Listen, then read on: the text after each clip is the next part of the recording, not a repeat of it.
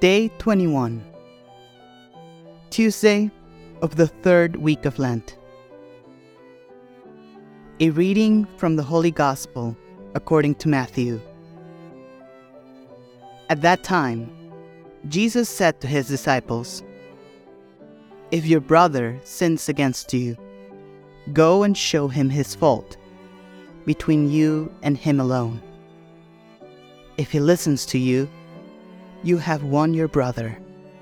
But if he does not listen to you, take with you 1 or 2 more, so that on the word of 2 or 3 witnesses, every word may be confirmed. And if he refuses to hear them, appeal to the church. But if he refuses to hear even the church, let him be to you as the heathen and the publican. Amen, I say to you, whatever you bind on earth shall be bound also in heaven, and whatever you loose on earth shall be loosed also in heaven. I say to you further, that if 2 of you shall agree on earth about anything at all for which they ask, it shall be done for them by my Father in heaven. For where 2 or 3 are gathered together for my sake, there am I in the midst of them."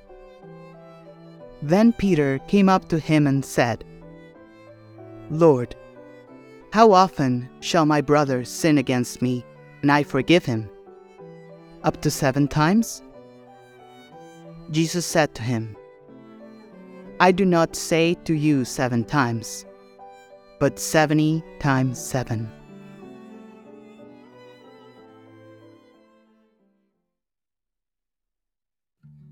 A reflection on the sacred scriptures. The mercy which God commands us to show our fellow creatures does not consist only in corporal and spiritual alms-deeds to the poor and the suffering. It includes, moreover, the pardon and forgetfulness of injuries. This is the test whereby God proves the sincerity of our conversion. With the same measure you use, it will be measured to you. If we, from our hearts, pardon our enemies, our Heavenly Father will unreservedly pardon us. These are the days when we are hoping to be reconciled with our God. Let us do all we can to gain our brother, and for this end, pardon him, if need be, 70 times 7 times. Surely, we are not going to allow the miserable quarrels of our earthly pilgrimage to make us lose heaven. Therefore, let us forgive insults and injuries, and thus imitate our God Himself, who is ever forgiving us. But how grand are these other words of our gospel? Whatever you shall loose upon earth shall be loosed also in heaven. Oh, the hope and joy they bring to our hearts. How countless is the number of sinners who are soon to feel the truth of this consoling promise. They will confess their sins and offer to God the homage of a contrite and humble heart. And at the very moment that the hand of the priest shall loosen them upon earth, the hand of God will loosen them from the bonds which held them as victims to eternal punishment. And lastly, let us not pass by unnoticed this other sentence, which has a close relation with the one we have just alluded to. If a man hears not the church, let him be to you as the heathen and the publican. What is this church? Men to whom Jesus Christ said, "He that hears you, hears me, and he that despises you, despises me." Men from whose lips come to the world the truth, without which there is no salvation.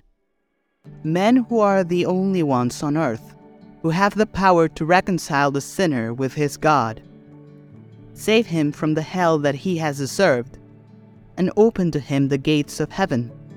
Can we be surprised after this that our Savior, who would have these men to be his instruments, as it were, the communication between himself and mankind, should be treated as a heathen, as one that has never received baptism, him that refuses to acknowledge their authority?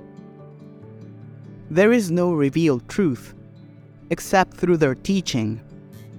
There is no salvation, except through the sacraments, which they administer.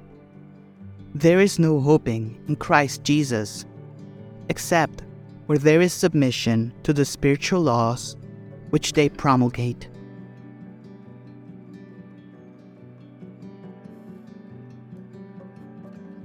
Let us pray.